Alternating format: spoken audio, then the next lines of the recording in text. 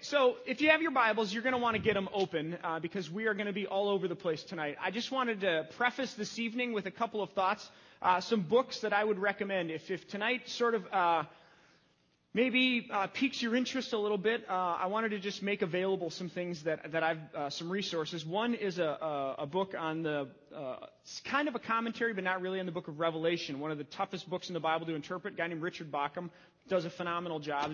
If you want to come up and check these out afterwards. A book called Surprised by Hope by a guy named N.T. Wright, and there's a little pamphlet, 2-page little deal that I'm going to reference here in this teaching called Farewell to the Rapture by N.T. Wright. So if you're interested in any of those, I would highly recommend.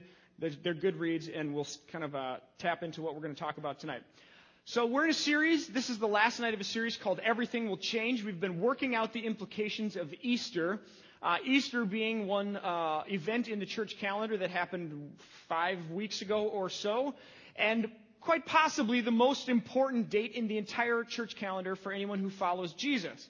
Jesus dies on a Roman cross, and 3 days later he is resurrected, i.e. not dead anymore. He was dead, and now he's not, which is awesome. I mean, great news for those who follow Jesus. So I want to begin with a question tonight, and the question is this.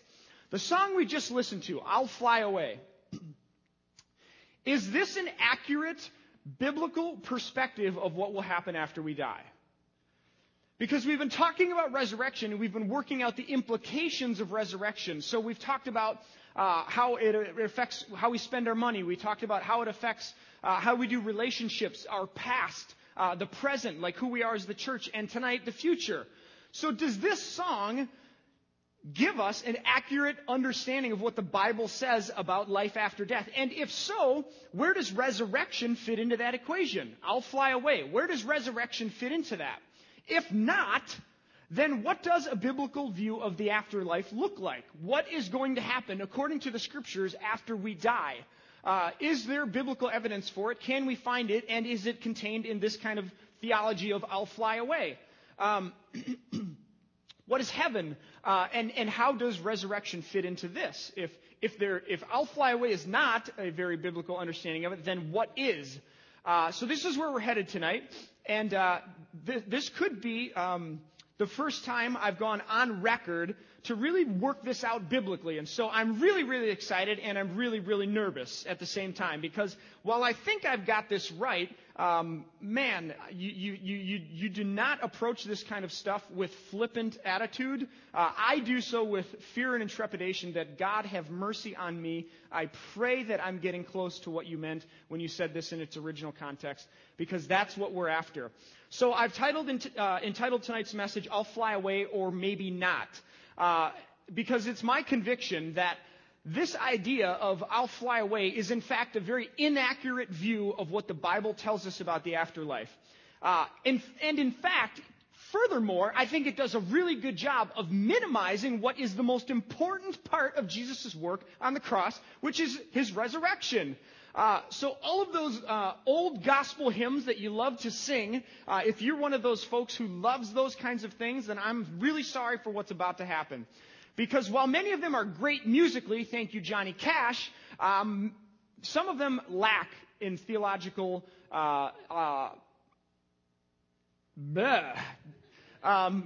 and you could build a case that many of the, modern day worship songs lack some theology as well. I'm not trying to bash, one or the other, but I'm just saying this particular thing, which is common in, sort of gospel hymns, I'm about to blow up. So saddle up. Here we go. Are you ready? You look a little nervous. Okay. I want to tackle this whole thing with three questions tonight. And the first question is this. Where does this whole I'll fly away kind of theology even come from? Is it biblical? And if it is biblical, if it's there, how do we understand it in a different context if that's not really what it's saying? I would sort of maybe sum this idea up in possibly a particular book series that was written by an anonymous duo of authors called Left Behind. So this whole idea of left behind and sort of this disembodied evacuation type of theology, where does it come from and is it biblical? Turn to 1 Thessalonians chapter 4 if you would. We're going to start there. 1 Thessalonians chapter 4. This is Paul, and he's talking to the church in Thessalonica, and he's doing so in the context of hard times and persecution, and he's encouraging them. He wants to give them a word of encouragement, and so he talks a little bit about, working hard so that your daily life will win the respect of others around you in about chapter 4, verse 12. And then in verse 13, he says, what is commonly connected to or connected with this idea of left behind theology, or this I'll fly away kind of idea of heaven being somewhere else and us being taken there. All right? And he says this, brothers, we do not want to be ignorant about those who fall asleep. What he means is those who are dead. Or to grieve like the rest of men who have no hope. We believe that Jesus died and rose again, so we believe that God will bring with Jesus those who have fallen asleep in him. According to the Lord's own word, we tell you that we who are still alive, who are left till the coming of the Lord, will certainly not precede those who have fallen asleep. So he says, those who are dead in Christ, okay, Jesus will come back for them. And he says, for those of you who are not dead yet, for the Lord himself will come down from heaven with a loud command, with the voice of an archangel, with the trumpet call of God, and the dead in Christ will rise first, and after that, we who are still alive and are left will be caught up together with them in the clouds to meet the Lord in the air, and so we will be with the Lord forever. Therefore, encourage each other with these words. Now, if you read this passage and you stop there, it is absolutely 100% viable to believe that somehow there will be some sort of, we're here, and then God's going to take us and meet us in the air, and something is going to happen. If that's all you read. If you connect that with something else that Paul says about when you are dead, or when you're not present in the body anymore, you're immediately present with God, with Christ. So if you connect some things that have been said in Scripture, it's very easy to understand why you might think that this is how it's going to go down after we die.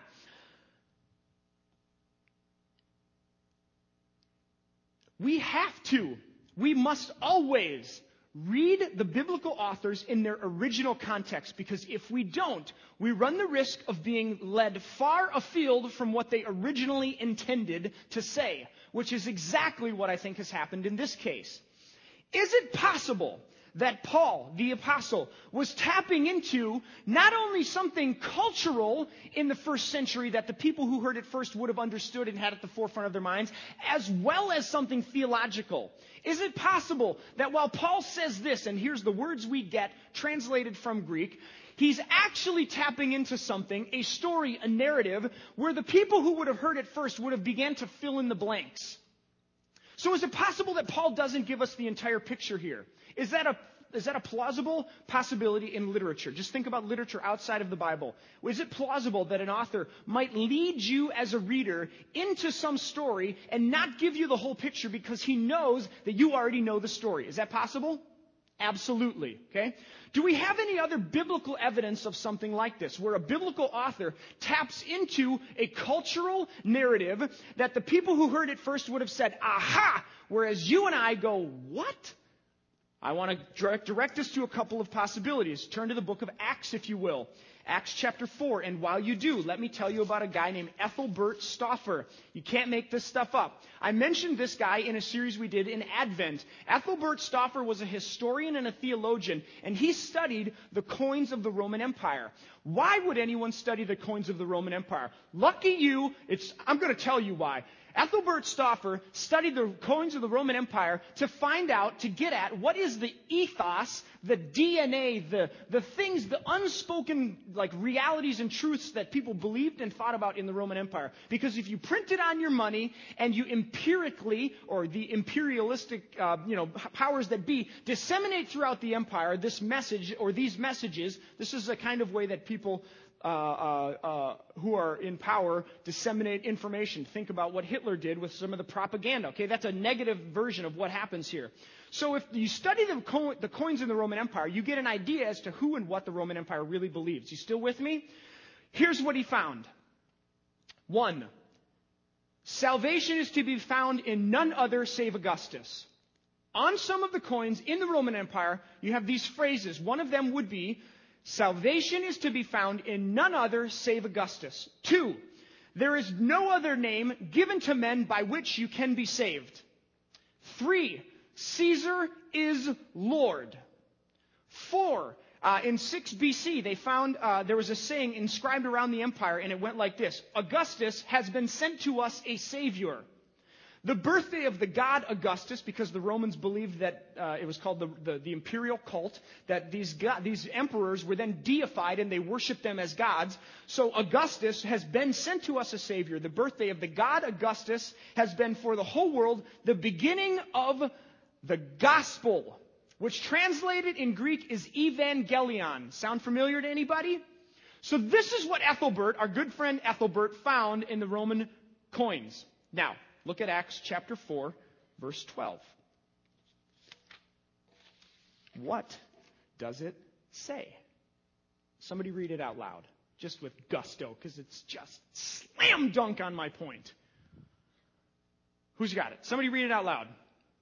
Yeah, go for it.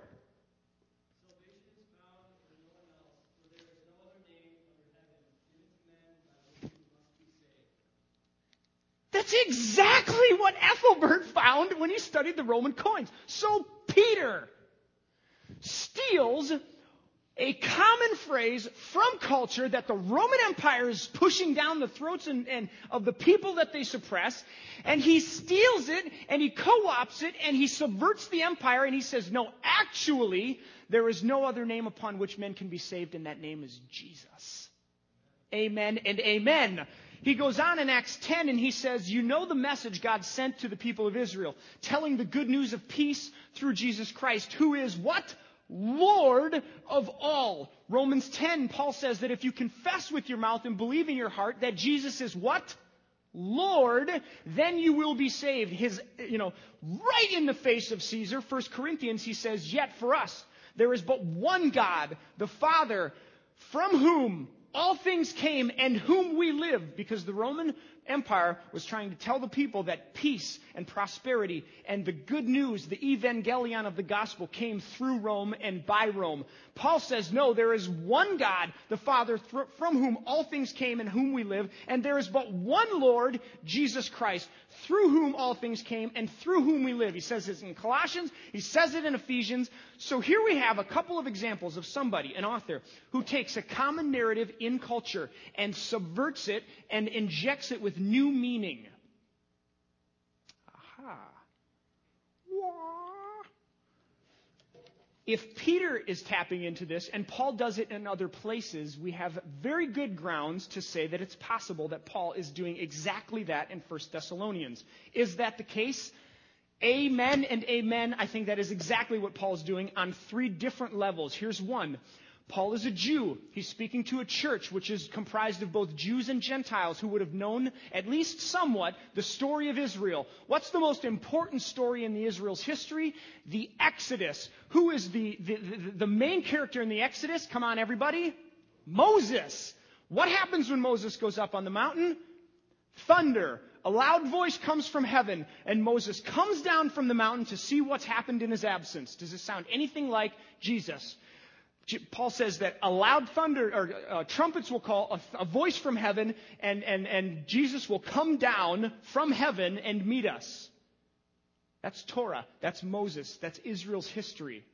Number 1. Number 2, Daniel chapter 7. Daniel chapter 7 is one of the greatest chapters in all of prophetic and apocalyptic literature. And in it, we get for the first time this idea of the Son of Man. The Son of Man language is used over and over and over in the Gospels, especially by Matthew, and he associates it with Jesus. So Jesus, for the Gospel writers, is this Son of Man who has authority to judge and who is coming to vindicate in Daniel chapter 7. Now, in Daniel chapter 7, he also says that the people of the saints most high. Okay, so the people of the saints most high. Who's the most high? The Son of Man. Who's the Son of Man? Okay, you're with me. He says the people of the saints most high are vindicated over their pagan enemies, and what happens to them when they're vindicated is they are raised up to sit with him in glory. Does that sound anything like 1 Thessalonians? Yes. The metaphor and the Son of Man language that's applied to Jesus in the Gospels, Paul now takes and he gives it to the church in Thessalonica, who is being persecuted, who has a special interest in vindication. And what will happen when they're vindicated, as they follow Jesus? They will be caught up in the air and they will sit with him in glory, which is a direct connection to Daniel chapter 7, because that's exactly what happens in that literature. And if you're a Jew and you're a part of the church of the New Testament, you would have understood and you would have known Daniel chapter 7. And so the fact that Paul taps into it is actually quite brilliant. Third and most importantly, if you're a Roman emperor and you have conquered a city and you have made it a Roman province or a colony, you would often go around the empire and visit these colonies and provinces. Now, when you showed up at a colony or a province, does anyone have a wild guess at what kind of instruments might be played? We could play that one all night long, because when the emperor shows up, trumpets are played, loud voices are called, and what happens? The people of the city march out into the country where they meet the emperor, who has conquered the province that they live in. And what happens? They're carried off to a far distant land. No, that is not what happens. Actually, what happens is the people of the city and the province, whom Rome is now occupying, and the victor of, or the ruler of, take the king and they march him right back into the city. So Paul, in 1 Thessalonians, when Jesus returns, Jesus has conquered death. He has conquered the world. And just like you would in the Roman Empire, walk out into the middle of the country and meet the king, the emperor, the one who you bow a knee to, and usher him back into his kingdom, that is exactly what you will do when Jesus comes back. To further uphold this point, I'd like you to turn to Revelation chapter 21. I'll fly away is not the biblical understanding of what's going to happen after we die. We will not be evacuated. There will not be a disembodied evacuation of all of the people who are in Christ to another place forever and ever. That's not biblical. What is biblical? Revelation chapter 21 says this: Then I saw a new heaven and a new earth, for the first heaven and the first earth passed away. Aha, Micah, we've got you.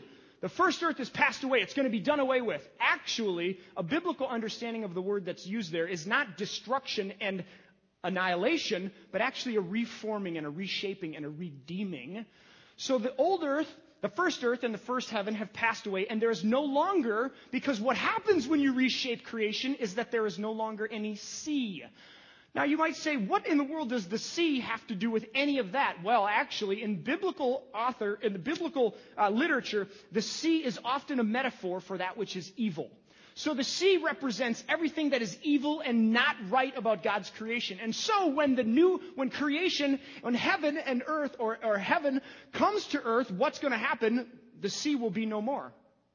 So when the first earth and heaven and earth pass away, there was no longer any sea. I saw the holy city, the New Jerusalem, which is the city of God, which is essentially to say the place in which God's glory exists in its fullness. This thing, this holy city, this symbol of God's glory and his righteousness and his holiness, the New Jerusalem, come down out of heaven where? It's not a knock-knock joke, folks. Here. The biblical vision is not us leaving and going somewhere else, but actually God's holy city, which is a symbol for God's justice and his righteousness and his purity and his holiness and everything that is good about him, comes here. And heaven and earth heaven not being a physical location per se, but the place, the reality in which God's rule and reign come here.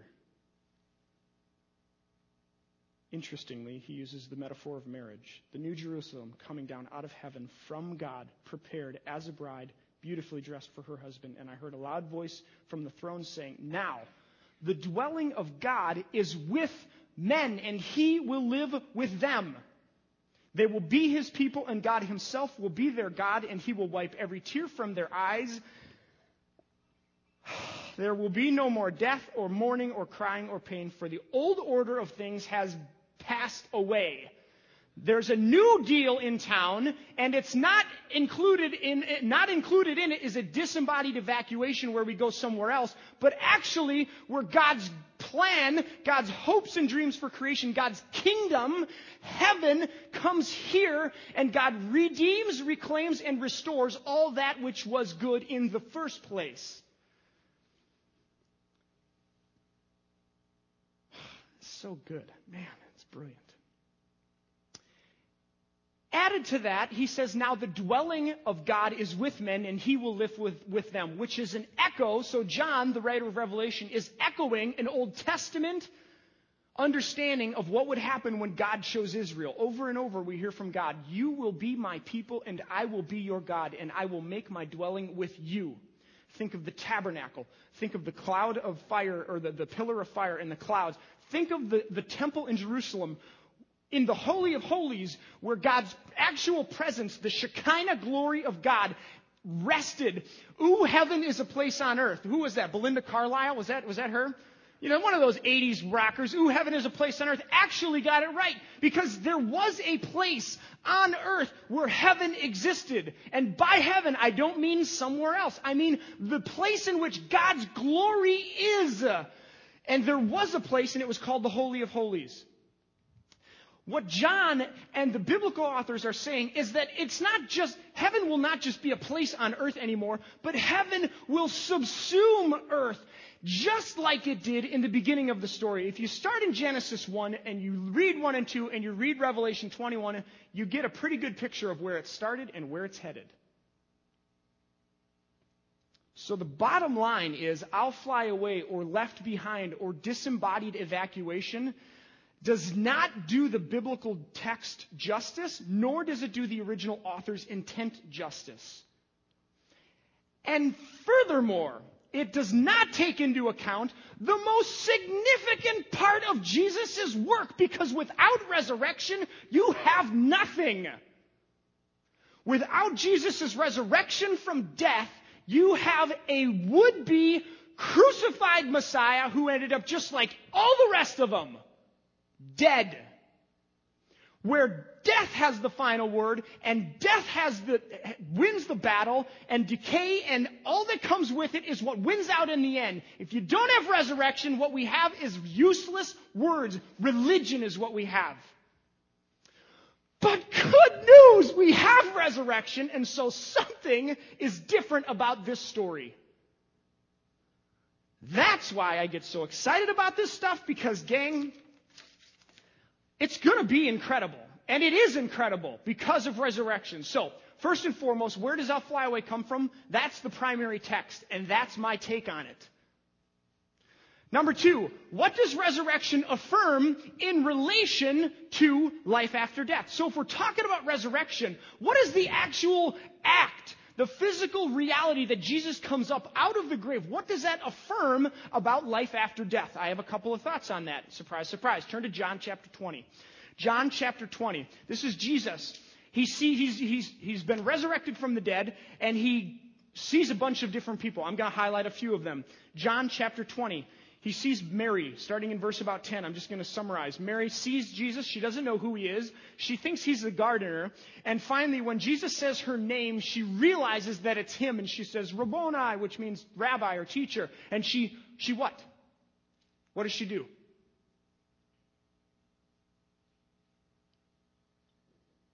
What does Mary do when Jesus calls her name?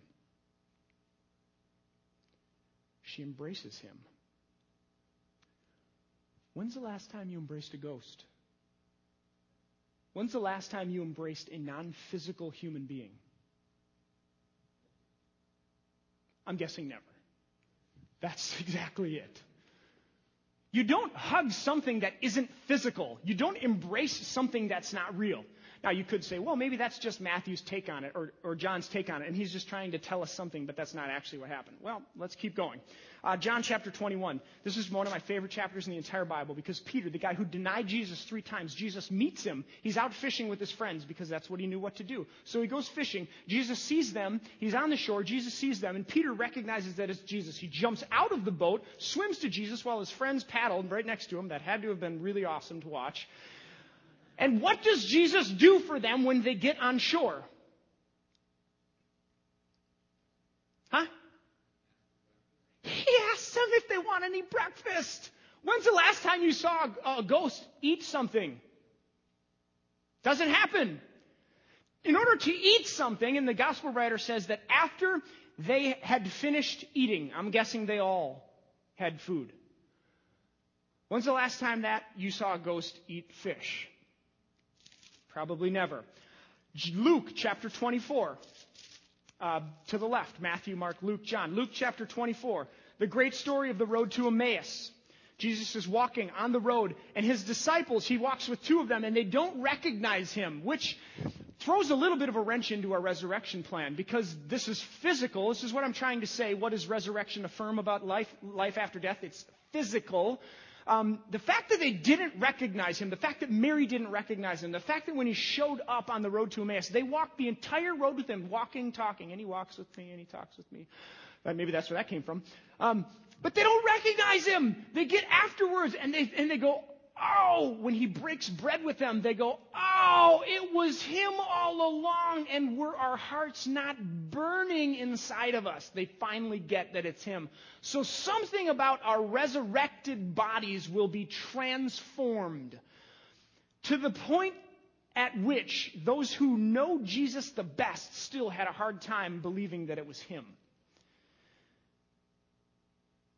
He goes through a wall, which may be part of the whole divine piece of Jesus' deal.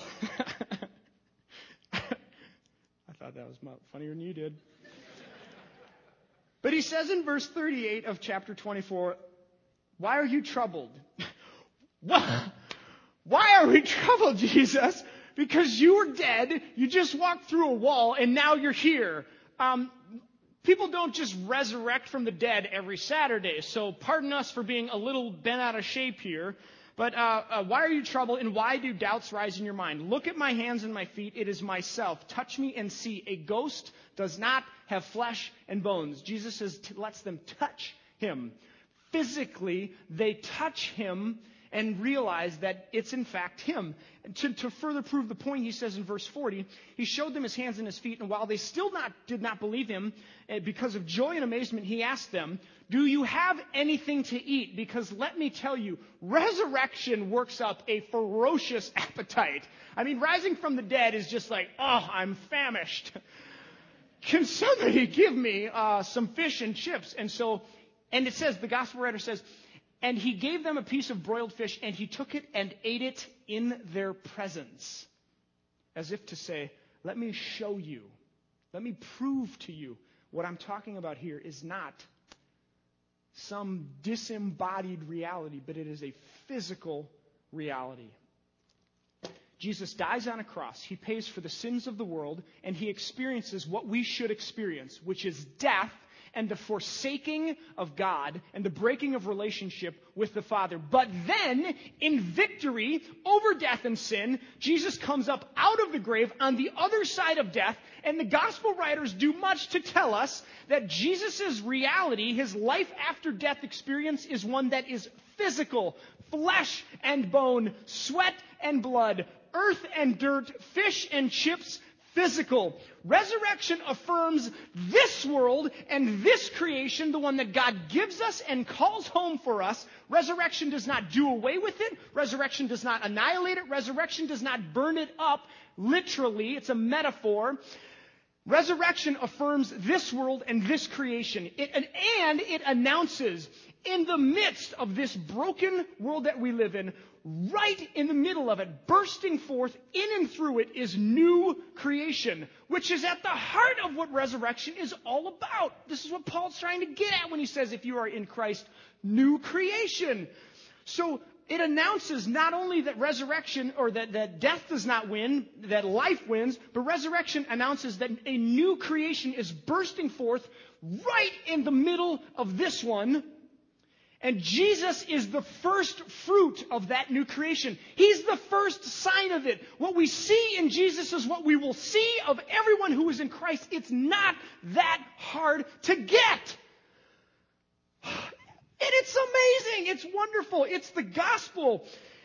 And then Paul says, anyone who is in Christ, were buried with him in baptism and raised to be disembodied and evacuated elsewhere.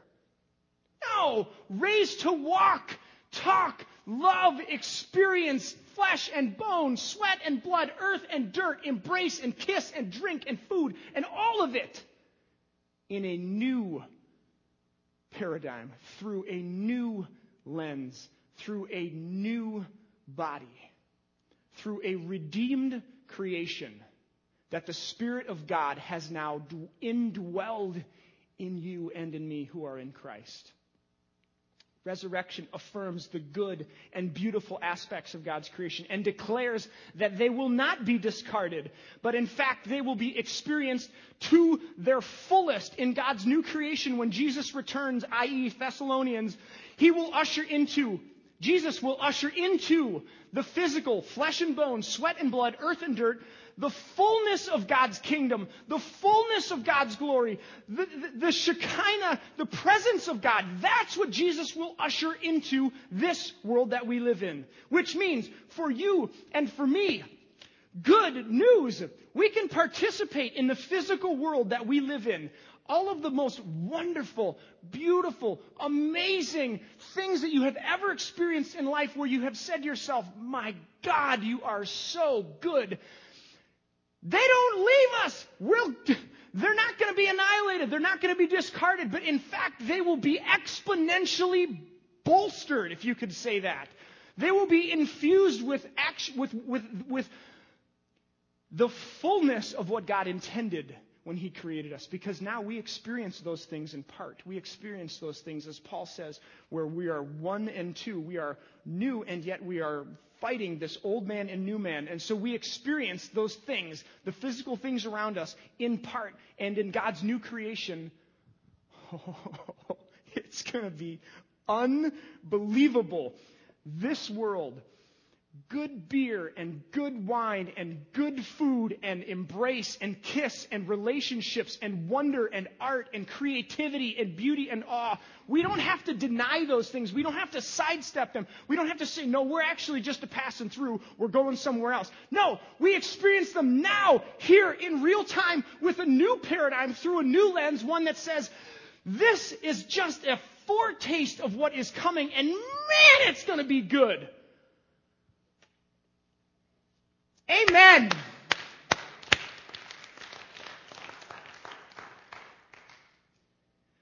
This is, by the way, why I think a lot of people have problems with Christians. People that are outside of the church, because when they look in, it's no this, no that, no fun, no drinking, no dancing, no flavor, no laughter, no, and no. When actually, I think resurrection says yes to all of those things, and yes to dancing, to fun, to laughter, to good drink, to family, to friends, to creation, to art, to beauty, to everything we see around us that's good and beautiful. Resurrection says, yes, that's part of what I intended, and it's going to be even better. So if Christians would get on the ball and not be so... I think that we would... When's the last time you heard a non-believer look at a church and a Christian and say, now they know how to live? Anybody ever been indicted of that travesty? Like those Christians, man, they just know how to experience life. They just suck everything out of it like it's a gift from God. You know, these guys, they get it. When's the last time the church was indicted of that? Probably not ever, okay? Now, time out. There's a lot of things that we could go into the nuances of what Paul says in Romans 14 about the weak and the strong and the brothers and what you eat and what you drink and all those things. And we need to experience, we need to live and experience these things that God created as good and beautiful and wonderful in the context of relationship. And sometimes that gets a little, tricky. And what Paul says in Romans 14, what Paul says in 1 Corinthians 11 is all about what does it mean to do this together as a community? Because we do so in the process and in the presence of neighbor. We do it in the presence of other. And so we have to take into account what that looks like. And so for the sake of other, sometimes we may need to say, you know what, I'm not going to participate in that. Even though I'm free to, Romans chapter 8, there's no condemnation in Christ. You're free in Christ. Galatians, even though I'm free to do that, I'm not going to. So, hear me out on that one, okay? What does resurrection affirm in relation to the afterlife? Physical. Post-resurrection. Okay, the time between death, when you die, and when Jesus comes back and ushers into this world the fullness of his creation, that time in between those two things, call it whatever you want. Okay? You'll be in the presence of God, but your body will be awaiting resurrection. And when your body is resurrected, it will be redeemed and restored and made new, just like Jesus' body was resurrected. So the time in between, what we typically call heaven and then add eternity to, it's just not biblical. Last and not least, what is our role in God's new world? This is maybe going a little longer than normal, but this is, I think, really important stuff. What's our role in God's new world? So if I'll fly away, this kind of disembodied evacuation idea and understanding of 1 Thessalonians is maybe not the best. And resurrection actually affirms physicality and resurrection, like of the body, then what's our role in God's new world? Revelation chapter 22, if you would. Revelation 22, starting in verse 3 says, "No longer will there be any curse. The throne of God and of the Lamb will be in the city, and his servants will serve him. They will see his face, and his name will be on their foreheads. There will be no more night. There will be no need of light, or the light of lamp or the light of sun, for the Lord God will give them light, and they will reign forever and ever." If you go back in Genesis chapter 1, in verse 28 to 30, God's call and challenge to Adam and Eve was to rule the creation that they lived in, to actively participate and engage with the world God made them, to garden it, to tend to it, to do all of those things, and to actively participate in it. It's not a passive thing. So what will our role be in new creation? I think it will look very similar to what God said to Adam and Eve in the beginning. Participate, tend, garden, like maybe not garden because that was all agriculture and now we've got buildings and all this kind of stuff. So, but it will be an active one where God actively engages us because the scriptures say that we will rule with God. We will have an active participation in God's kingdom, the rule and reign of God, which has now subsumed all of creation. And you and I, who are in Christ, will be a part of that, and we will rule and reign with Christ. That's what the scriptures tell us. It says that we will see his face. How do you know somebody? When you think about, oh yeah, I know that person, what do you see? If you could sum up like the essence of a person, right? It's this. It's their eyes, which many say are the window to the soul, which may not be biblical, but is pretty accurate. When you see someone's face, that's the essence of who they are. And what the scriptures tell us about the other side of resurrection is that when we will be, because what has happened all throughout the scriptures so far, no one can see the face of God. Right? You can only see the backside of him as he passes by because his glory is so magnificent. But in new creation, in new humanity, we will see God's face. We will know him in his fullness. We will be connected to the very source of our creation. We will have a relationship. We will know him in full, and we will be present with him. Heavens to Betsy, that's going to be fantastic. Can you imagine being the relationship that you have, or the relationships that you have, this is why the marital relationship is so foundational to what it means to understand who God is. Because in a moment when a man and a woman are united, there is this intimate knowledge of one another that goes beyond any other relationship that you will ever experience in life. And I believe that in that moment, which is why sex is so powerful and so amazing and such a gift from God, because we get a glimpse of what it means to be known and to know another. And in new creation, on the other side of resurrection, we will know the God who made us in an exponentially more and deeper way than that small window of a relationship lets us into on this side. It's going to be incredible. It's going to be amazing. So why should you follow Jesus? Not because you get to go to heaven after you die, but because the God who created the world loves it, wants to, and has done something to redeem it, to restore it, to reclaim it. And he invites anyone in Christ to participate in what he dreamt of, what he hoped for, what makes him just gush with joy about creation. God says, that's what I have for you in Christ, and that's what I will have for you in new creation on the other side of resurrection. Wow. Let me just close with this. This, I think, at least to some degree, where we've been tonight, is the biblical picture of life after death. It was inaugurated by Christ and his resurrection from dead. It will be experienced as it was experienced for Jesus, for all of humanity who is in Christ upon our death.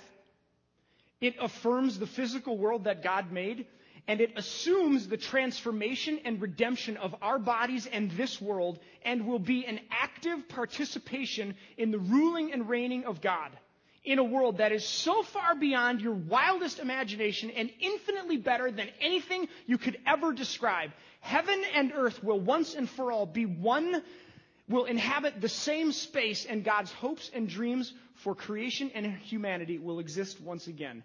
That is why resurrection matters. And that is why everything changes when Jesus comes out of the grave. Because there is a new story, and it's one that says death does not win, sin does not win, destruction does not win, but life wins, and the God who made it all wants it back, and he's made a way for it to be possible. And anyone who is in Christ, blessings on you, because what you will experience is way more, farther and bigger than you could ever dream, imagine, or conjure up in your mind. What you will experience is what God wants and desired and hoped for and dreamt of when he started this whole thing in the beginning. Resurrection. Let me pray. God, I got to take a knee here.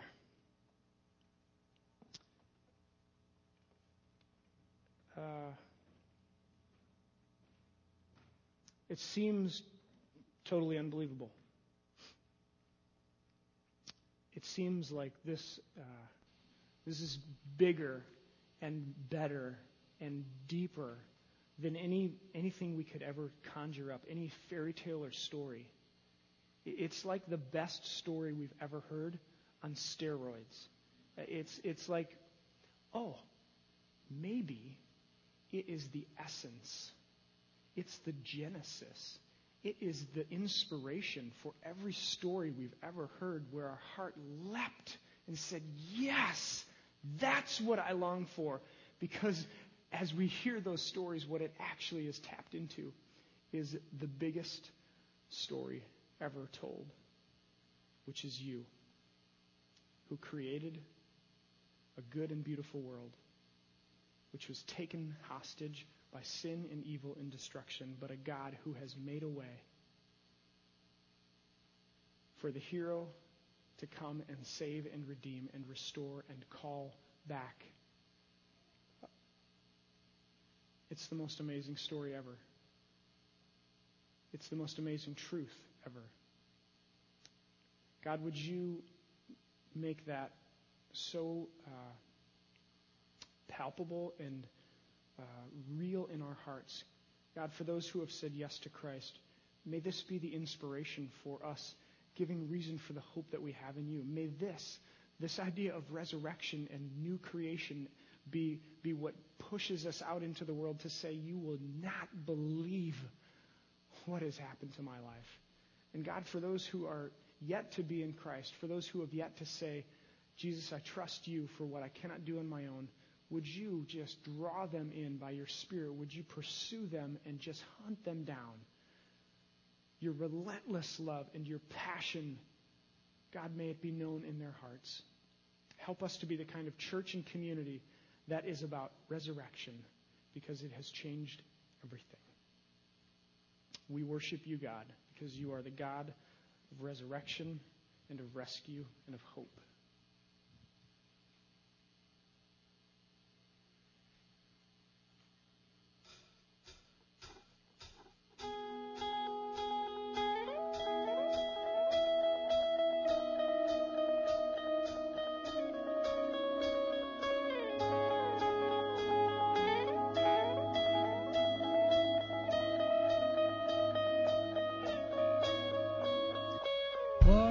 Turned into wine.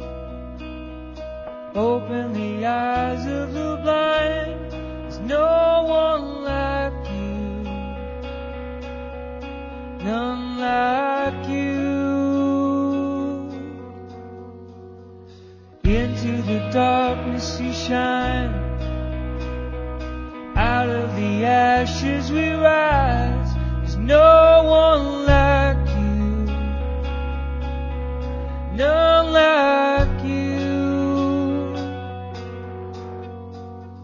Our God is greater, our God is stronger. God, you are higher than any other. Our God is healer, awesome in power. Our God, our God.